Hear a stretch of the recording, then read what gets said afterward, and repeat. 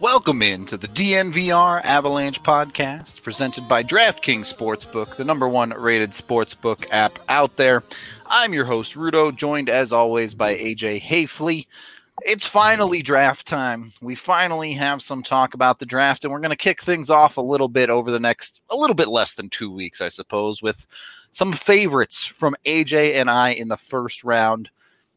Some of these guys probably won't drop to the Avs picking area, but some of them might. We'll see. We'll see. Some of them are definitely in the right range. So play it by ear a little bit. But let's start. I'm not sure, AJ. Where do you want to start? In the WHL.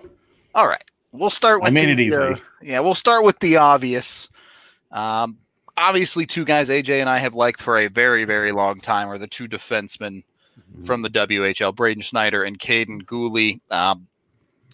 As the year wore on, it became pretty clear, given that defensemen rise in the first round, not expecting them to get to the Avs pick. Nonetheless, two super strong players and two guys I'm super excited about.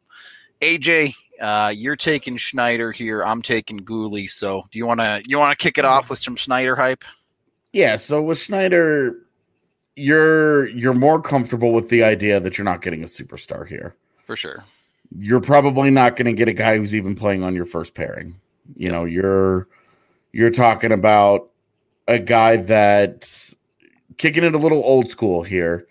Although he did get to play in quite a few offensive situations for Brandon this year. That was really bad in the first half. But yeah, it's... You know, with Schneider, it's you're kicking it old school with a really big guy who plays a very physical and defensive-oriented game. Yep. He, as we're seeing on these highlights, he can obviously jump into the play and score a goal or two. Got a little bit of that Nick Holden in him, but there's the physicality on the back end. That was the appeal when oncoming puck rushers, cross his blue line. He's going to throw the ass of doom into their chest and send them into next week. Yep. So that's what you want out of him. The big question is the two-way upside. What's he going to give you offensively? You know, based on this highlight reel, the guy looks like a superstar. You're not thinking it's the big question about him is what does he do on offense, because this thing is all him scoring goals. But highlights make you look good a lot of the time. Keep that in mind. Definitely. This is why we always tell people YouTube responsibly. Yep. This is a perfect example. Yep. But the for his size, he's about 6'3", he's already 200 pounds, he's right-handed. For his size, he's a pretty good skater. He's not a great skater, but it's not something that I think is ever going to hold him back. Yeah. He's not going to wow you with his speed or anything like that, but pretty good skater. The puck skills, very iffy. There's some questions there for sure. And I think that's what's holding him back from being a surefire top 15 pick, no brainer. Yep. Is that he's just it's you're hoping that you get more of a guy that can give you 25 points pretty consistently, but there's a decent chance he ends up more like a 10 to 15 point guy, where his offense might be accidental more than anything else. And the big thing with him at 24 though is that he's probably not even going to be there after Sanderson and Drysdale, the top two defensemen in the draft. He and Goulet are guys that are probably going to go in the teens, but you just never know come draft day. Defensemen always kind of rise up, so we expect both these cats to be gone. But we're talking about our favorites and not the list of favorites on everybody's list at number 24. So we're starting here. You guys got a deal. And with Schneider, I love the physicality, and I love that he would bring that element and that size that Colorado's defensive pipeline really always lacks.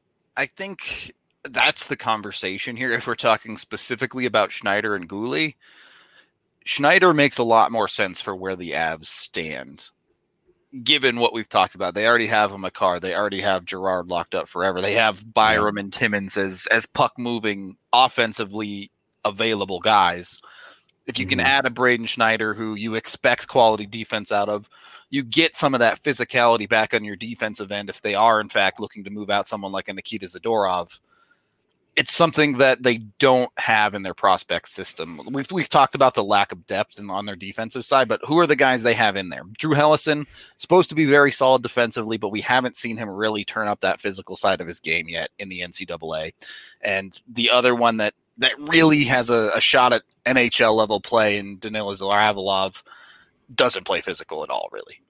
Yeah, he's more of your efficient puck mover, non-physical, good stick work defender, kind of a high IQ kind of game. So Schneider would bring an element that just it's very lacking in their system. Yep. An NHL comparison, I always struggle with guys like this. Yeah, it's hard. There's 100 of these guys in the NHL, but honestly, like an Ian Cole type. Ian Cole. Probably a little better of a skater. Ian Cole before he was hurt and had all the surgeries and was in his prime. Yeah. But even then, probably still a little bit of a better skater. But yeah, compared to Guhle, who I've gone back and forth this year. There is a lot of time where I actually like Guhle a bit better, but I certainly like the upside more. Yeah, I definitely think there's more upside there. Works super hard. Is the type of player kind of like Timmins in a lot of ways where, look, he's not going to get the job done with his skating a lot of the time, but his IQ is good enough and his positioning is strong enough to where he's almost always in the right position. So it's a guy that you're relying on his intelligence a lot, and there are many ways to get to the NHL, but if the brain doesn't work fast enough at the NHL level, it's just going to be really hard to make it for some guys. Unless you are a true freak athletically. Yeah. And I think that's where Kaiden Guhle kind of makes the difference for me. But there's a lot of factors that go into tracking a defenseman. You have to do a lot of reading here as I try to buy time to get his highlight video set up for us. But the thing with Guhle is you are going to get some of that physical side, but I like his ability to move the puck a little bit better than I do Schneider's. Yeah, I mean, they're pretty much the same size, but everything about Guhle's offensive game is better. Mm-hmm. And you can even argue that most of Guhle's defensive game is better as well, outside of the physical aspect of it. And that's not to say that Guhle is not a physical player, as we see. He's just smoked two guys. He's a little bit more opportunistic with it, I think. Schneider, he's the type of guy that wears dudes out because every time you go up against the boards against that dude, he's going to be coming at you. Mm-hmm. Guhle, if he catches you with your head down or something, yeah, he's going to try and take advantage. But with his lack of skating ability, basically, is my big concern. Because he can't do things like you see as Zadorov do where they commit and get way out of position to make a hit because he's not going to be able to get back. With that being said, I still trust his puck moving ability as we talk about the modern day defenseman. I think he has a step up on Schneider in that regard. If you want to get pucks going the right direction, I think this is the guy to go with of the two. But again, for the Avs, not going to be a guy that's there at 24, certainly. Yeah. If either one of these guys gets there, the decision's real easy. If they take Sam Colangelo in the first round, I'm done with this draft. If they take Sam Colangelo in the first round, you're going to see a visceral reaction from us on set during our draft show. Yeah. We'll be pissed. I like Sam Colangelo quite a bit as a prospect.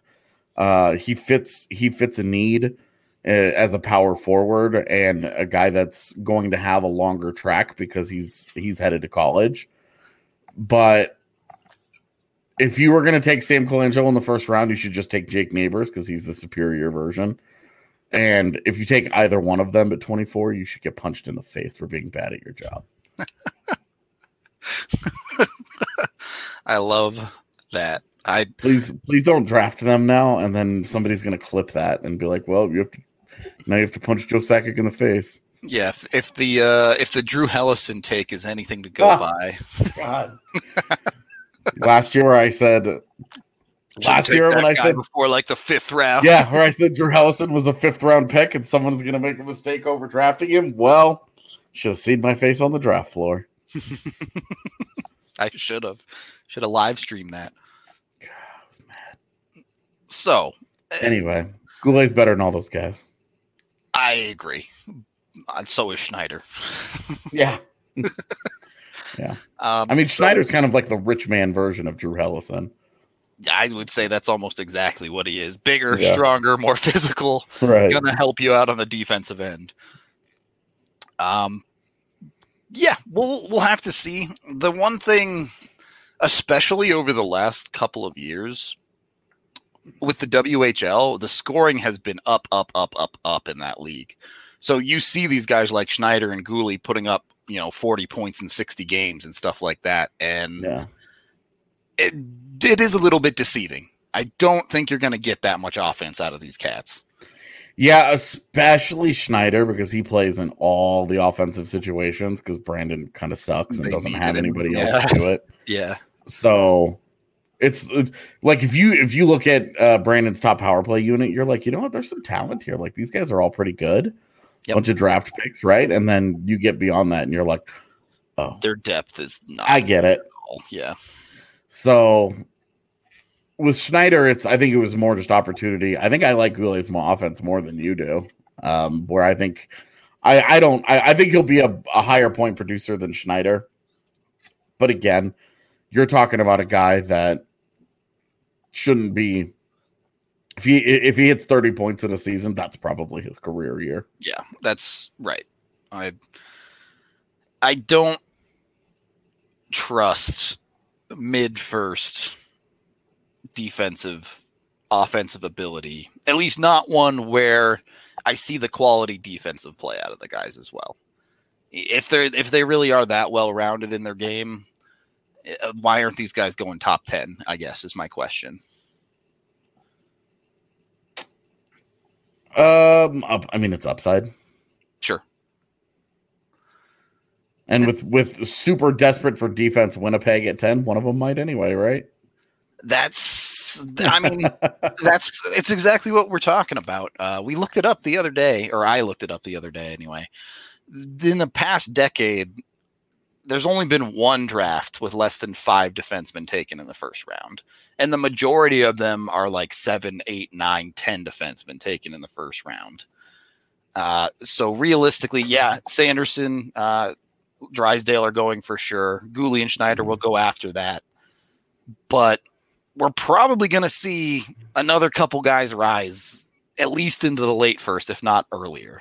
Yeah. And I think it could be like, if you look at the end, like the very end of first rounds from a lot of teams, especially when it's teams like San Jose and Buffalo who have traded for picks from teams that did really, really well. Yep. And they're at the end of the first round and they end up with multiple firsts. They can take there. Yeah. Like Buffalo's going to probably take a forward at 7. Are they at 8? 7. 7, I think. Yeah. 8. New Jersey is 7. That's right. New Jersey's got 3. Yeah. First. And then at the end of the first, they can just take a D. Yep.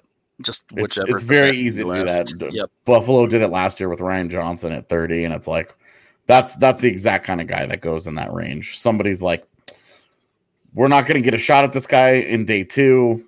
We might like him a little bit more than everybody else, but we want this dude. Let's just pull the trigger. Yeah. And that's where they slip into the end of the first a lot, but not typically at 24. It's usually like the 27 to 31 range. 24 tends to be the dead zone a little bit, but it's why we keep mocking forwards to the Avs. Yeah. Well, and it's why in my piece that I published today, the last 15 years of The 24th, yeah. Of the 24th pick, only 2 defensemen have been drafted. Yep. So forward heavy spot, to say the least. We do need to take our first period break there, as we are sponsored by Breckenridge Brewery, the official beer of DNVR. There's 8 of them on tap down at the DNVR bar.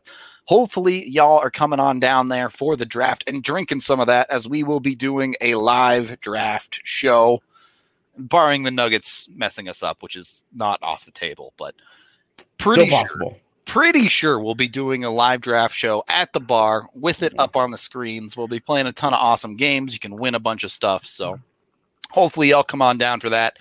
Or if you're non-local, just go to your local liquor store and find yourself some Breckenridge Brew there. They have a beer for everyone, as I burp a little bit because their beer is so tasty. Go get some beer. Use their Breck Beer Locator if you're looking for something specific. They really are a great beer. I can't recommend them enough. We also have WGT Golf, our gaming sponsor, and we have all the info in.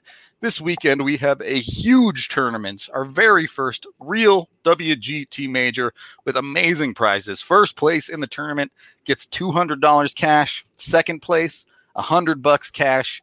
Third place gets a DNVR shirt, hat, and sticker pack of their choice. So it's like real money for playing WGT. Yes. You're playing digital golf and you can win real dollars, real clothes. So if you haven't joined the DNVR Clubhouse yet, now is the time to do it. Go to dnvrgolf.com to download WGT Golf and search for DNVR3 to get into the clubhouse. The tournament will be running across all 3 clubhouses, and the best scores across them will take home the amazing prizes. It's going to be on a Bethpage Black golf course. Going to be playing closest to the hole as well. So be sure to practice up right there. I've given you all the info you need. The tournament, you only get one shot at it. You got a couple days to get warm on that course. Learn the closest to the hole. Be ready for it. So it runs all weekend. You can practice all weekend before you jump in if you want. Win yourself some money. WGT Golf, baby. Second period of the DNVR Avalanche podcast, presented by DraftKings Sportsbook, the #1 rated sportsbook app out there. We've talked about... Can I just... Why the question about Sam Colangelo? Because it's so out of left field. I was thinking about it during that break. I was like, why did that question get asked? I assume because of the article Clark wrote. Okay. Clark had a mock to the Avs at one point, I believe. Oh. So I'm assuming that's what it was in reference to. Well, now I feel like a dick.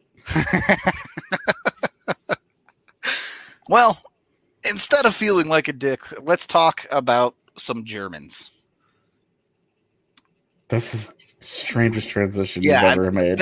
I was gonna try and work in some German sausage or something in there. And I decided to eject on that one pretty quickly. Just let it go, man. The 2 Germans that are realistically going to go in the Avs range are Lukas Reichel and John-Jason Peterka. Obviously, they have no chance at Stützle. Yeah. Just realistic targets, and depending on how you feel about these guys, one of them, I think there's a decent chance is there at 24. I doubt both of them make it. Unfortunately for you, AJ, you took Reichel, and I think he might be the one that goes a little bit early. Agreed. From what I've talked about, and certainly from what we're going to hear from one of our guests tomorrow, assuming that the universe stops with this nonsense and screwing up our plans. Yeah, right. As we've now had 3 days in a row of shows with guests planned that have fallen through. That just something goes wrong with. Yeah. So, assuming that does not happen tomorrow, we're definitely going to hear from our guest tomorrow that Lukas Reichel is well liked, and that this is a guy to keep an eye on in the top, not just top 20, but top 15. Yeah. He's smart. He's a really good skater. Puts himself into really, really good positions, and had a great second half of the year. And I think that's what really put him on the map was his second half of the year, he had more goals in the DEL than both Stützle and Peterka. Yep. And I think that's, that speaks for itself. Like this is the DEL. You keep in mind that, this is not the same as a guy playing in the Liga or even the SHL or any of that, but this is, of those leagues, this is definitely the weakest of them. But you also don't see teenagers do this in the DEL. I mean, this is the first time these three guys are likely to get drafted in the first round, and it's the first time that Germany is looking to have 3 first-round picks in the same year, ever. Yeah, the DEL is having a bit of a, I guess it's not a renaissance, but maybe their first golden age as a development league for the NHL draft. Yeah, after Seider last year, Stützle's going top 5 this year, and then you've got these two cats as well. This is a foundation for them to build on. Maybe they can maybe they can replace Slovakia as that 7th hockey power that we used to have. Yeah, Reichel a while ago, when we first talked about him months and months ago, I kind of threw out the idea that he reminds me a lot of Vlad Namestnikov. I like that comp. I still do. Yeah, same. The more I've watched him, the more I'm like, yeah, you know what? It does kind of feel like that. His willingness to get to the dirty areas, and his hands are good enough to get the job done in those dirty areas. Not sure the defensive end is great. He might need a little bit more work if it's someone you want to play on your PK regularly, but the Avs didn't want Namestnikov on their PK either, I guess. So you kind of have to work with that. But enticing because he has the ability to go with the mindset of getting to the dirty areas and understanding how to play off the puck, getting to the open ice. Yeah, I think that's what's really convinced me that that's what's really won me over with Reichel over a Peterka is the way that he just consistently finds the soft spots in defense. He's got that innate understanding of where to be at all times to maximize offense and in order to create scoring chances for his teammates. Yep.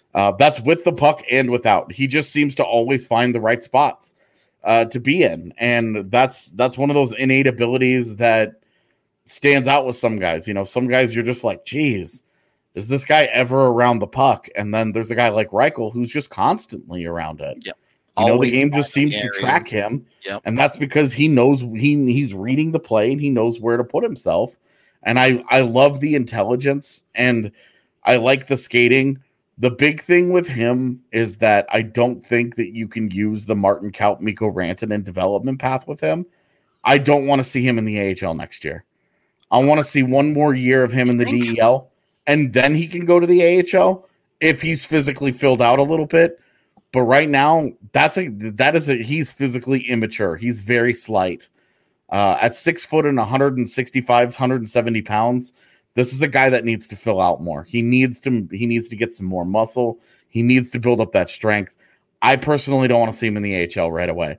And that means that, hey, if he needs to play 1 year in the DEL and then 2 years in the AHL, you're talking about a longer development track for this guy. Are you willing to be patient for him?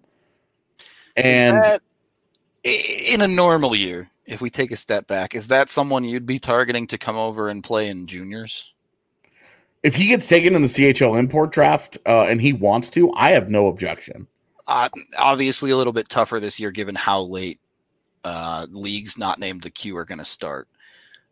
But in a normal year where the CHL leagues would be getting ready to start about now, the German league wouldn't have like a month or 2 month jump on them.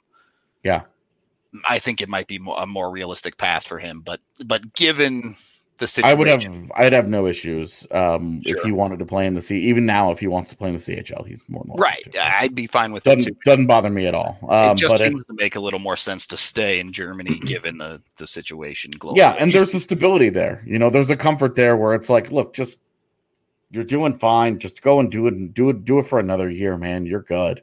Yeah, that year is going to be important to him no matter where he plays. a comfort zone in Germany while all this stuff is still going on, I'm good. I have no objection there. It's really just, and the only reason I bring that track up is because I do think he has a longer development track than some of these other guys, because you are waiting for him to fill out a little bit more physically. And then when that happens, what effect does that have on his game? He's got to then figure out how to play. He's got to figure out how to play at 190 pounds. Is he still agile enough to find the soft spots? Can he still work his way around the ice? Is some of that appeal still there? Does he naturally play a heavier game as he gets heavier?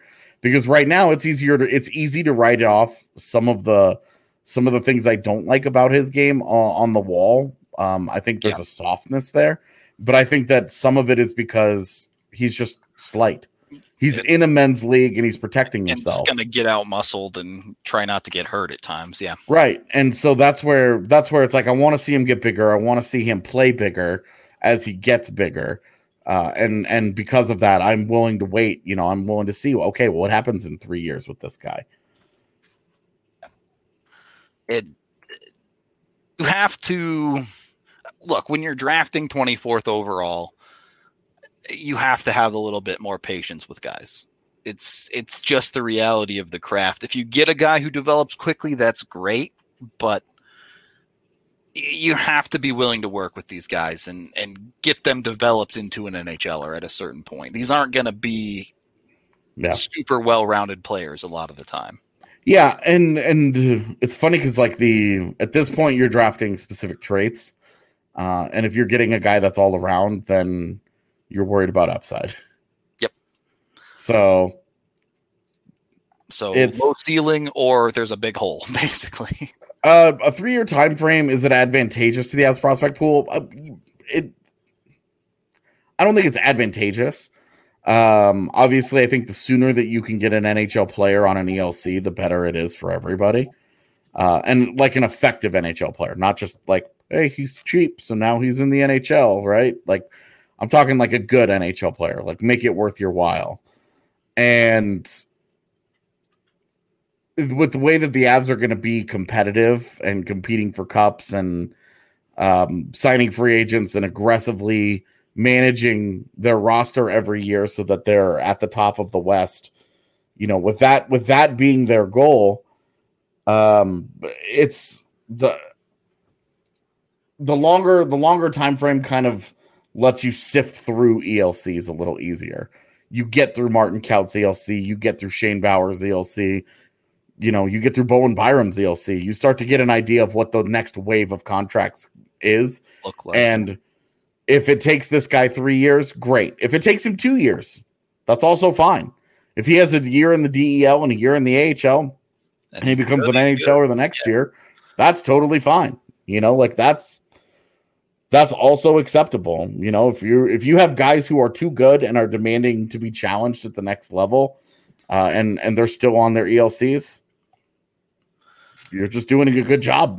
So, what's your take on Peterka then, possibly coming to the AHL as the other German? He's 5'11", 190 listed as built a little bit better, and you can see it in the style of game he plays. He can play to contact in the DEL quite a bit more.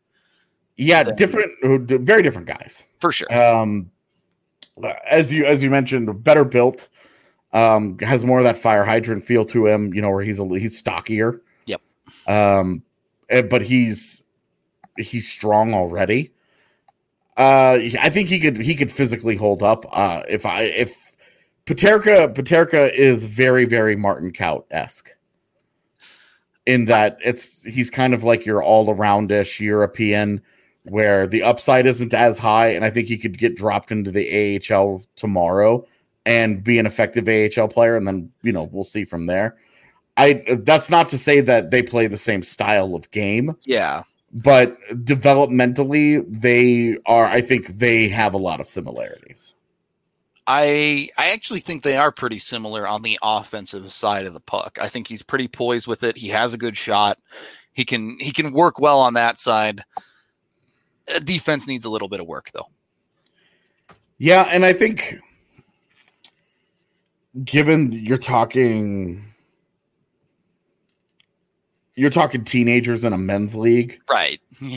They're not getting put into roles that stress them defensively. Yeah. They're getting opportunistic playing time for sure. Yeah, they're getting put into specific jobs here. I'm just my concern with Peterka is versus Reichel is I like his fit in North American ice right now. Yeah. A lot better than Reichel's. I don't like his upside as much as Reichel's. He doesn't. I think he's a better shooter than Reichel from distance, but for the guy who's built a bit more, you don't see him getting to the dirty areas quite as much. He likes to lean on his puck skill a little bit more.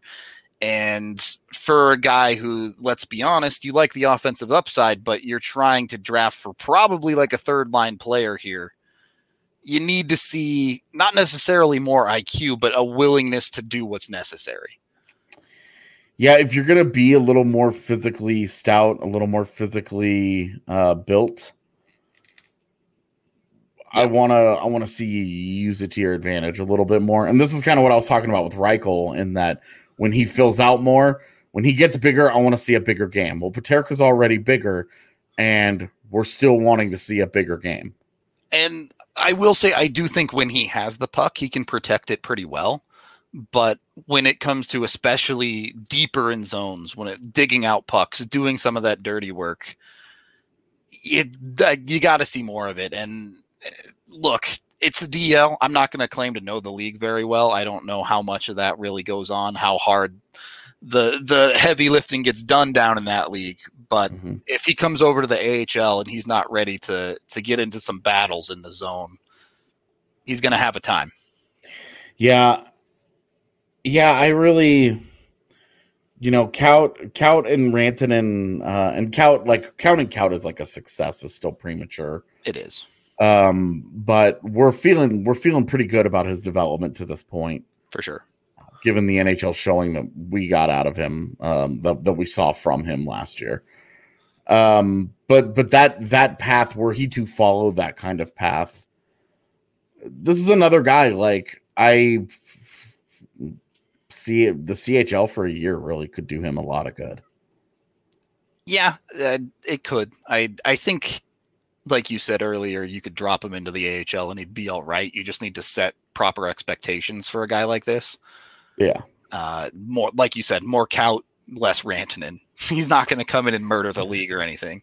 Yeah. But your other point, and for a guy that I really like, you have to be realistic with his upside. His skating is good enough, but he's not going to be burning dudes in North America. His offensive ability, his hands are nice, but they're not elite. His defense, I think it's a pretty big work in progress. And like you said, we haven't seen him in those situations a ton in this league. So you're asking for a guy to become an NHLer with a limited upside. Yeah, I do. One thing I like about both guys is that they're workers. I don't feel like I have major question marks about effort. It's just learning to play the game in certain areas, especially. And with defense, honestly, if you try hard, at some point some level of it will click. Like if you're working hard and you're paying attention to coaching even a little bit, over time you'll get there. So I like the effort side of things from both of these guys. I don't fully agree with Peterka on that one. I think Peterka's effort, not play style comparison, but he reminds me of Newhook, where he's one of those guys where he sees the puck. If he thinks he can get the puck, his work effort is through the roof. But in those, he has to commit to that situation, where Newhook was an extreme example of that. That was the most extreme example. Yeah, he was so fun to watch because he was so dynamic every time the puck was near him, and then when it wasn't, you were just like, what's he doing? This dude is totally cruising right now. Is this guy asleep right now? And then the puck would get near him, and it was like all the lights would go on. Yeah, exactly. Did you ever see that movie Inside Out? Yeah. With the feelings and yep. Yeah, it was like the at the very end of the when the girl is talking to the boy, The puck and comes inside by the boy's into head, his it's like it's mass chaos. Yeah, That's what it feels like every time Newhook got close to the puck. It was just like mass chaos. It was like a girl talking to him for the first time. Oh, should we go full Minnesota here? Should we make a first round draft all hair team? No. I sat through that conversation the other day about the all name team, and I wanted to. I wish I had an excuse to be literally anywhere else in the world than sitting there watching that unfold. But instead, I watched it, and no, that was it. No hair team for me. Well, instead of Team Hair, how about Team CBD Coffee? With Strava Craft Coffee, the CBD-infused coffee that has changed lives. It's been known to help migraines, IBS, many other aches and pains, even anxiety. And that's another thing you can get down at the DNVR bar. Cold brew Strava Craft Coffee if you want to try a cup before you commit to a full order. When you love it, go to StravaCraftCoffee.com and use code DNVR20 to get 20% off your entire purchase. And if you want to buy in a subscription package, get a little bit more than just one order at a time, you can sign up for that and get 20% off every single time you buy over at StravaCraftCoffee.com. Third period of the DNVR Avalanche podcast presented by DraftKings Sportsbook. Two more prospects that have a chance to get to the Avs range here. One forward, one defenseman that I think both AJ and I really like, both of these guys. But we'll have to see. Let's start with Russia. Oh, right. And Rodion Amirov. This was a guy we watched one game of his way back in the summer on our DNVR watches, and he was fun to watch. He's a super smooth player over there.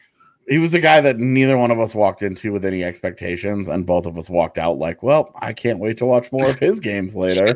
Yep. Because he was all over the place. He was exciting, great handles with the puck. I love Amirov's game. The thing is that I have no idea how it's going to translate to North America. It's especially when you're talking about Russian juniors, the MHL, the disparity in talent is insane. And the time and space that he has to do things, like a lot of the dangles and the highlight reel stuff that he's able to do, he just has all day to do it. He's got so much time. He has so much space to get done whatever he wants. And he's such a creative player. He has such great vision. He knows he can just outplay all those guys by himself. Yep. And you see it. You see it regularly show up because he just does it. He's like, oh, I'm the best player on the ice. Bye. Yeah. These four guys are going to take me on, but they're idiots and they suck. So they're going to do it one at a time. And all of a sudden it's like John Wick on the ice, just going through a bunch of different people one at a time because they don't decide to do it. Oh, we're going to come at you all together. There's no team defense. He just cuts through all these dudes on his own. And you're just like, all right, well, maybe going at them one at a time wasn't a great idea, fellas. He's got that kind of game. He's got the ability he's got game-breaking ability, but he's not overly physical and he's not very big. So what does it look like when he's in North America and he doesn't have that time and space? I will say encouraging for his game, maybe a little bit discouraging if you're hoping he drops to 24. Last year, he did get 5 games in the VHL, the Russian second-tier league. 3 points in 5 games. This year is underway. He has 3 games in the VHL, 2 points in those games. VHL, second-tier league, significantly more difficult to produce in than Russian juniors. So from that regard, in his development path, he looks poised to at least take that next step. You're still doing a lot of projecting to the NHL level, but yeah, there is a reason to believe that he can do so. And yeah, and he's just a fun player. He's one of those players that mesmerizes people because everything he does seems fully intentional. He doesn't just blow by people. He's just smooth, and before you know it, he's by you. Yeah. So, a fun guy to watch, and he's a lot of fun to watch. I don't want to commit to the stereotypes too much, but if he does come over to North America, he's going to take a big hit eventually, and then we're going to find out who he is. Yeah, definitely. I think, and he's one of the more interesting guys in the first round, because I think most evaluators would agree that the talent is there. The talent is intriguing. The talent is high end. Yep. But how it translates and what it looks like in North America is a mystery to everybody. Yep.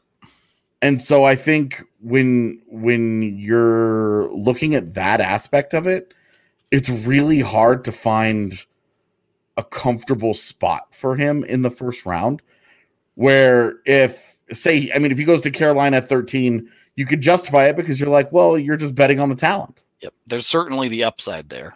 You're betting on their ability to develop a guy who's really, really talented and has a ton of skill. If he goes at 25, you're like, well, all these teams in front of him that didn't take him can just easily say, well, we just didn't know what he looked like. We weren't sure what version translates to North America. Yeah. Yeah, we were going to get in North American ice. And because of that, we were, he was a little bit lower on our list than he otherwise might have been. Yep. And, that's a major consideration with a lot of these kids, especially when you have to deal with the Russian factor, the stigma that they get. You still have a handful of teams that just straight up don't draft Russians. Yeah, definitely. Yeah, it's fascinating to me, given just how much crazy talent comes out of there. Mm-hmm. And like what their international, their high-end international teams look like at all competitions. But it is what it is, Yep. It's an interesting situation, but I think if you're the Avs, you're really hoping on that Russian factor to get this guy at 24. But yeah, you're basically, if he's going to get to 24, you're relying on the Russian factor being a driving force in why it happens at all. Yep. So, but with him, you love the talent where he slots in Colorado. He's he is someone who's going to need to fill out. You leave him in Russia for a couple of years, like you do most of these Russian kids. Yep. You definitely want to see him get some KHL time, and then have him come over when he's 20 or 21. Go from there. Right. You top 6 upside, you're buying on that. It's every time you draft a Russian, it's super easy to leave that kid in Russia for 2 years. Yeah, they do make it a lot easier. Yep. So I don't really have any problems with that. The other prospect we have here is William Wallander, a longtime favorite of mine. I've liked him since very early on in this draft class. Great skater, especially for someone his side on the defensive side. His skating ability is maybe one of the biggest reasons to like him. You're betting on a guy's offensive upside, particularly with his ability to penetrate and distribute the puck. If you're looking for downsides offensively, his wrist shot just isn't very good. His slap shot doesn't have a ton of power, but he understands what he's doing with it. He's a player that can shoot for a tip type play. Yeah. And then defensively is the big question mark. His skating is so good that at this Swedish junior level, he gets away with it a lot, to where he can just skate by people and get back and recover. But offensively is where you're betting on this kid. Yeah, I think the shot will improve as he fills out and gets stronger. Yeah. Because he's got a long way to go in the physical maturation aspect of things. At 6'4", he's got great size. Yep. He should definitely bulk up beyond 190 though. He's got the frame to play at a solid like 205 to 210. I think 215 even. Yeah, I mean, if he wants to play a heavier game, go for it. You're not. Well, I'm not gonna complain about that at all. One of the things I actually do like about him is he's someone that's not afraid to play with a little bit of fire. If you give him a hit, or if you get in a little bit of a tussle with him, he'll get mad and he'll push back. He's not someone who was just gonna turn away and take it. I'd like to see a little bit more consistency out of that from him.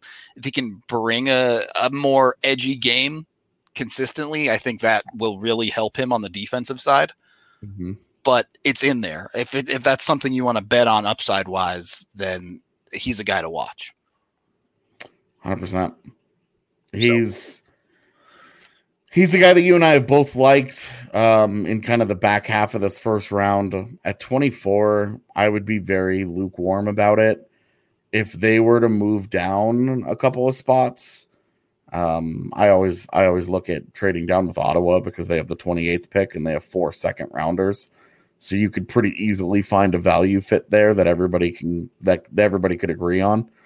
If they could move down at 28 and get Wallander, I would like it a lot more with a second rounder in tow than just taking him at 24 off the top. I'd be comfortable with him at 24. If he's there, he's the 1D in kind of that second tier that I actually like at 24. Yeah, hard pass on Grands, hard pass on Cormier. If they take Poirier, there will be a lot of adult language on our draft show to the point where somebody will probably have to cut my mic. Uh-oh. AJ's gonna pop off on the draft show when they inevitably take Poirier. Yeah. So if that guy gets picked, there will be some consternation. Yeah. I'm with you. It doesn't make a ton of sense unless a bunch of these D really start rising and there's 1 or 2 left. Mm-hmm. If the Avs are targeting a D at 24 and they like multiple of these guys, there's no reason not to trade back because there's probably going to be one there. The only real problem you have with trading back is trying to find the dance partner and making it worth everybody's while. Right. Someone's got to really like someone at that 24 spot to be wanting to move up for them. Yeah, and that's kind of the conversation. We're the wrong guys to have the Ryan O'Rourke conversation with. Yeah, you're not going to like our answers to that. Yeah, Ryan O'Rourke is the guy. Hey, if the Avs traded down from 24 and they ended up with a pick between 50 and 60, I'm comfortable there with O'Rourke. I'm not comfortable with him before 50. I would struggle to even taking him in the second round, to be honest with you. So just not my kind of guy, not my style. Did not enjoy watching him. I just don't trust it at all with him. I don't see where he's an NHLer. Mm-hmm. With him, it's there's some physicality there. There's a little bit of skating. I hear a lot about hockey IQ, and I just don't see a lot of it. And not that he's dumb. It's not what I'm saying. It's because he's playing in the same system, the same team as Timmins. There's a lot of comparisons there that I just don't buy. Yeah, and like both Timmins and Rasmus Sandin were far superior prospects in my eyes. Yep, same. O'Rourke at the end of the first round is like, I don't know. It's like going to a steakhouse and ordering a side of fries as your dinner. And you're just like, why? Like, this is such a poor use of this atmosphere. The smallest steak on the menu and you get it well done. Or you go to a world-class chef and you get the greatest steak in the world and you throw ketchup on it. Oh, yeah, exactly. And it's just like, why did we do this? There are some questionable choices being made. And I've come around on Grands a little bit if the Avs trade back into the second. Yeah. I still don't believe in his offense at all. Picked up his first ever SHL point today, actually. It took him quite a few games. Yeah, and I believe he shot it like 2 feet wide and it got tipped. Yeah, but you're talking about the same kind of the conversation that you're having with Peterka earlier. Grands is a guy where there's not going to be a huge upside, but you're asking him to become a bottom 4 defenseman for you and be well-rounded. Yeah. And with Grands, like, there are selling points. He's 6'3" and he's a really good skater, and like there's a base that you can work with that you really like. It's just, I don't know. Do we want to get into those if they trade back? Here's the guy that I like. If you have one picked, fire. I'm going back to the well with Brisson. Yeah, that's not a bad pick. We'll assume that the trade back puts their first pick between 28 and 32. The end of the first, basically. Yeah. Or the first pick of the second round. Yeah. Which would be absolutely... totally destroy our draft show. Perfectly. Be awful for our draft show if they traded back to 32. But I'm not a Chromiak guy. Not a Chromiak. I first anyway. I tell you what, I like Chromiak plenty. Like if they do trade back and they do pick up a pick between 50 and 60, I actually really like Chromiak in that range. I don't like him at the end of the first. I know that there are some teams out there, and I have a sneaky suspicion the Ants might be one of them, that are a little higher on him. But 24 to 28 high. Yeah, but not. That's too rich for my blood personally. Yeah. But for me, I really like the idea of Brisson in that range. Brisson has some NHL skills that can play today. His one-timer is elite. Yeah, that thing is like bomb. When we're talking about the best shooters in the draft, we're gonna have conversations. Jacob Perreault, Jack Quinn, Alexander Holtz. I'm missing one. The Rossi. No, I'm missing an obvious goal scorer. Oh, my brain is totally drawing a blank, but it doesn't matter. Point is like when we talk about Forster, when we're talking about the elite shooters, like Brisson's one-timer fits in with those guys. Yeah, Forster right off the top, closer to Brisson than those other guys, but sure. So, those the shot from Brisson is very, very good. And I like the intelligence. I like the effort. I like the spirit, when we talked to him about it. Yep. And I was like, hey, this is what some of these guys have said about you. And he was like, no. He pushed back on it hard. Yeah. And I appreciate that. I appreciate, hey, I don't feel that way. I feel like I go out there and I play an honest game. And okay, great. Like, that's cool. I like that he's going to be in college for a couple of years because he's definitely undersized. He's not a very good skater, so I worry about kind of the Jost factor here. I think is a little real. Better shooter than Jost, but sure. Definitely a better shooter than Jost. Definitely has that one NHL skill that pops when you watch him play. Whereas Jost was kind of like he's just this really good all-around ultra smart player. Yep. Which I think we've seen translate. He's very intelligent in the NHL. It's just all the other skills have struggled to come. But that's with Brisson. And I mean, hey, if you were taking a Jost-ish player with a better shot at the end of the first round, I'm comfortable with that. Yep. I would take that chance. Yep. That's it.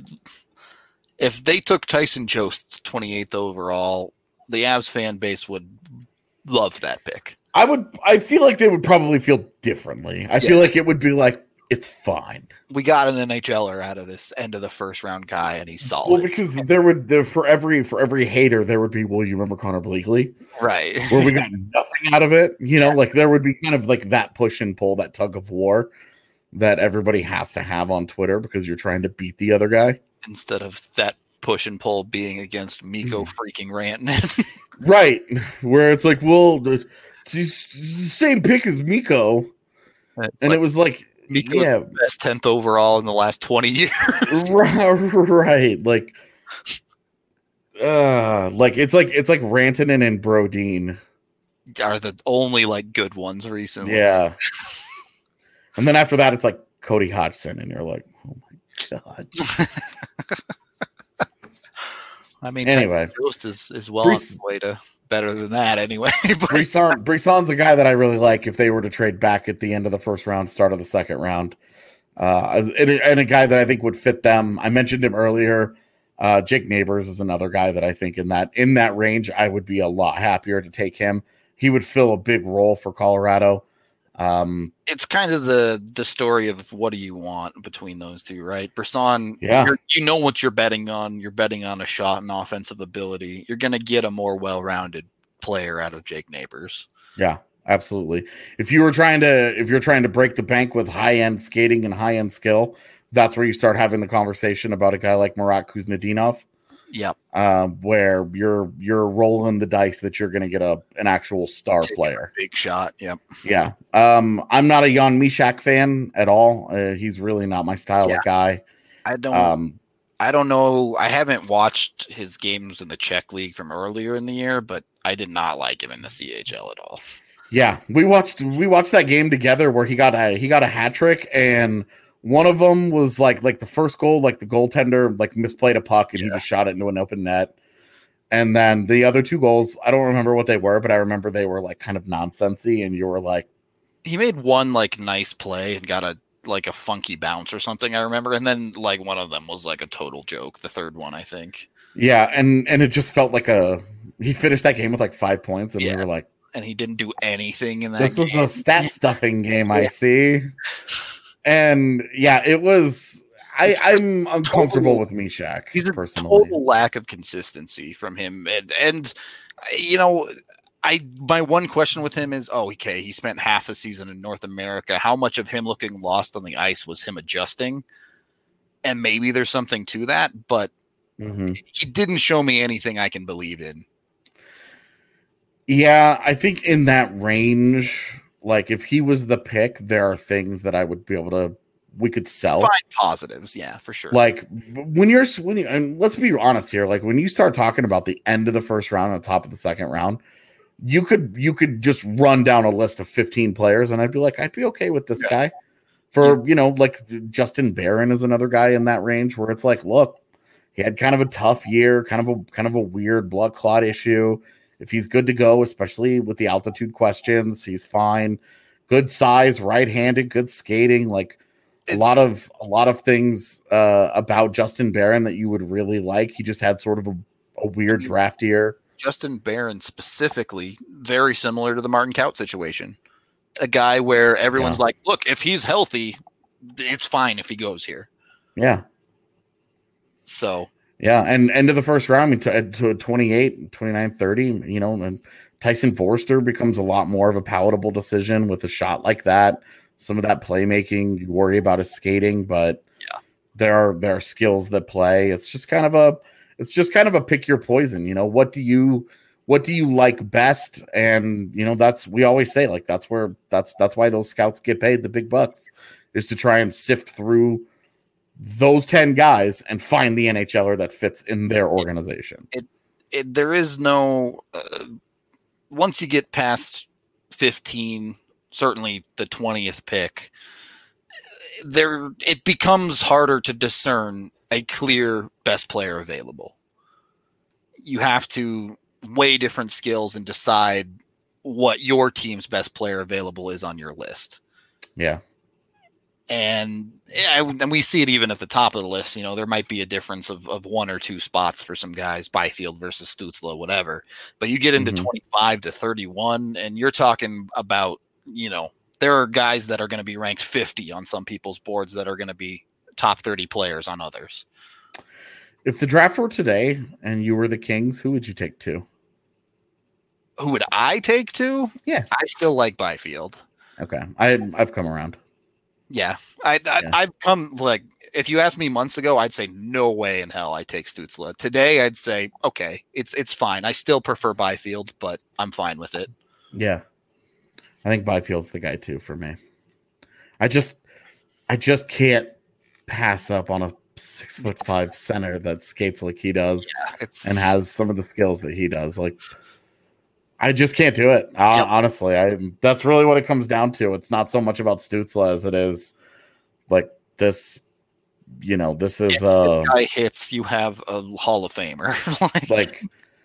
It's not exactly Eric Lindros. Not that far off if he gets there though. Yeah, it's not like Eric Lindros and like Keith Primo, those dominant power forwards. But I mean, you're hoping you can get him to play a little bit more with a bit more power for sure. You're definitely trying to get power out of the guy because you're like, okay, like part of the appeal of you being 6'5" is that no defenseman is going to have an advantage on you. Yep. If they can match your size, they won't be able to match your skating. If they can match your skating, you should be able to physically dominate them. So, Noel Gunler's a guy we're going to talk about a lot. Yep. In draft shows, sure. Yeah. In draft shows over the next week and a half, because we are under 2 weeks from the draft now. I can't believe it. Gunler, not only are we doing, we're going to be talking about Gunler, but I believe we're doing a little video on him as well. Yes, we will be. Personally, Gunler is not one of my favorites. With that being said, the 24 range does feel correct for him. Yeah. He's a guy, there will be an article up on the DNVR tomorrow about a number of dudes and their fits in Colorado specifically. Gunler's on that list. All I have to do is finish writing about the last guy on there, and that article will be done. But you can catch that tomorrow morning on the site. So there you go. Lots of draft coverage coming all y'all's way, whether it be written, podcast, audio, video. We got it all leading up to the draft for you with the big live show on draft day. So hope y'all will join us. Hope y'all enjoyed the draft talk, as there's plenty more of it coming. And after that, it's right into free agency talk too. So busy over here at DNVR Avalanche. This was just a couple of the guys we really like in the first round. We're going to get out of here for the day. Of course, we have Green Mountain Dental Group, the best family-owned dentist in the Denver metro area, located in Lakewood, just 15 minutes from downtown. Super easy to get to. I actually used to live right over there, not too far from there growing up. But you can get a free Sonicare toothbrush when you schedule a cleaning, x-ray, and exam with them. That's right. All you have to do is show up to your dentist, and you get a free Sonicare electric toothbrush. So why not jump on that when you can? They're awesome. They make sure to send you updates all the time. Remember to remind you when you have a scheduled event. Remember to check up on you after the event as well. Just awesome guys all the way around. So give Green Mountain Dental Group a shot too. We're out of here for the day. Thank you, everyone, however you consume the podcast, and we will talk to y'all tomorrow.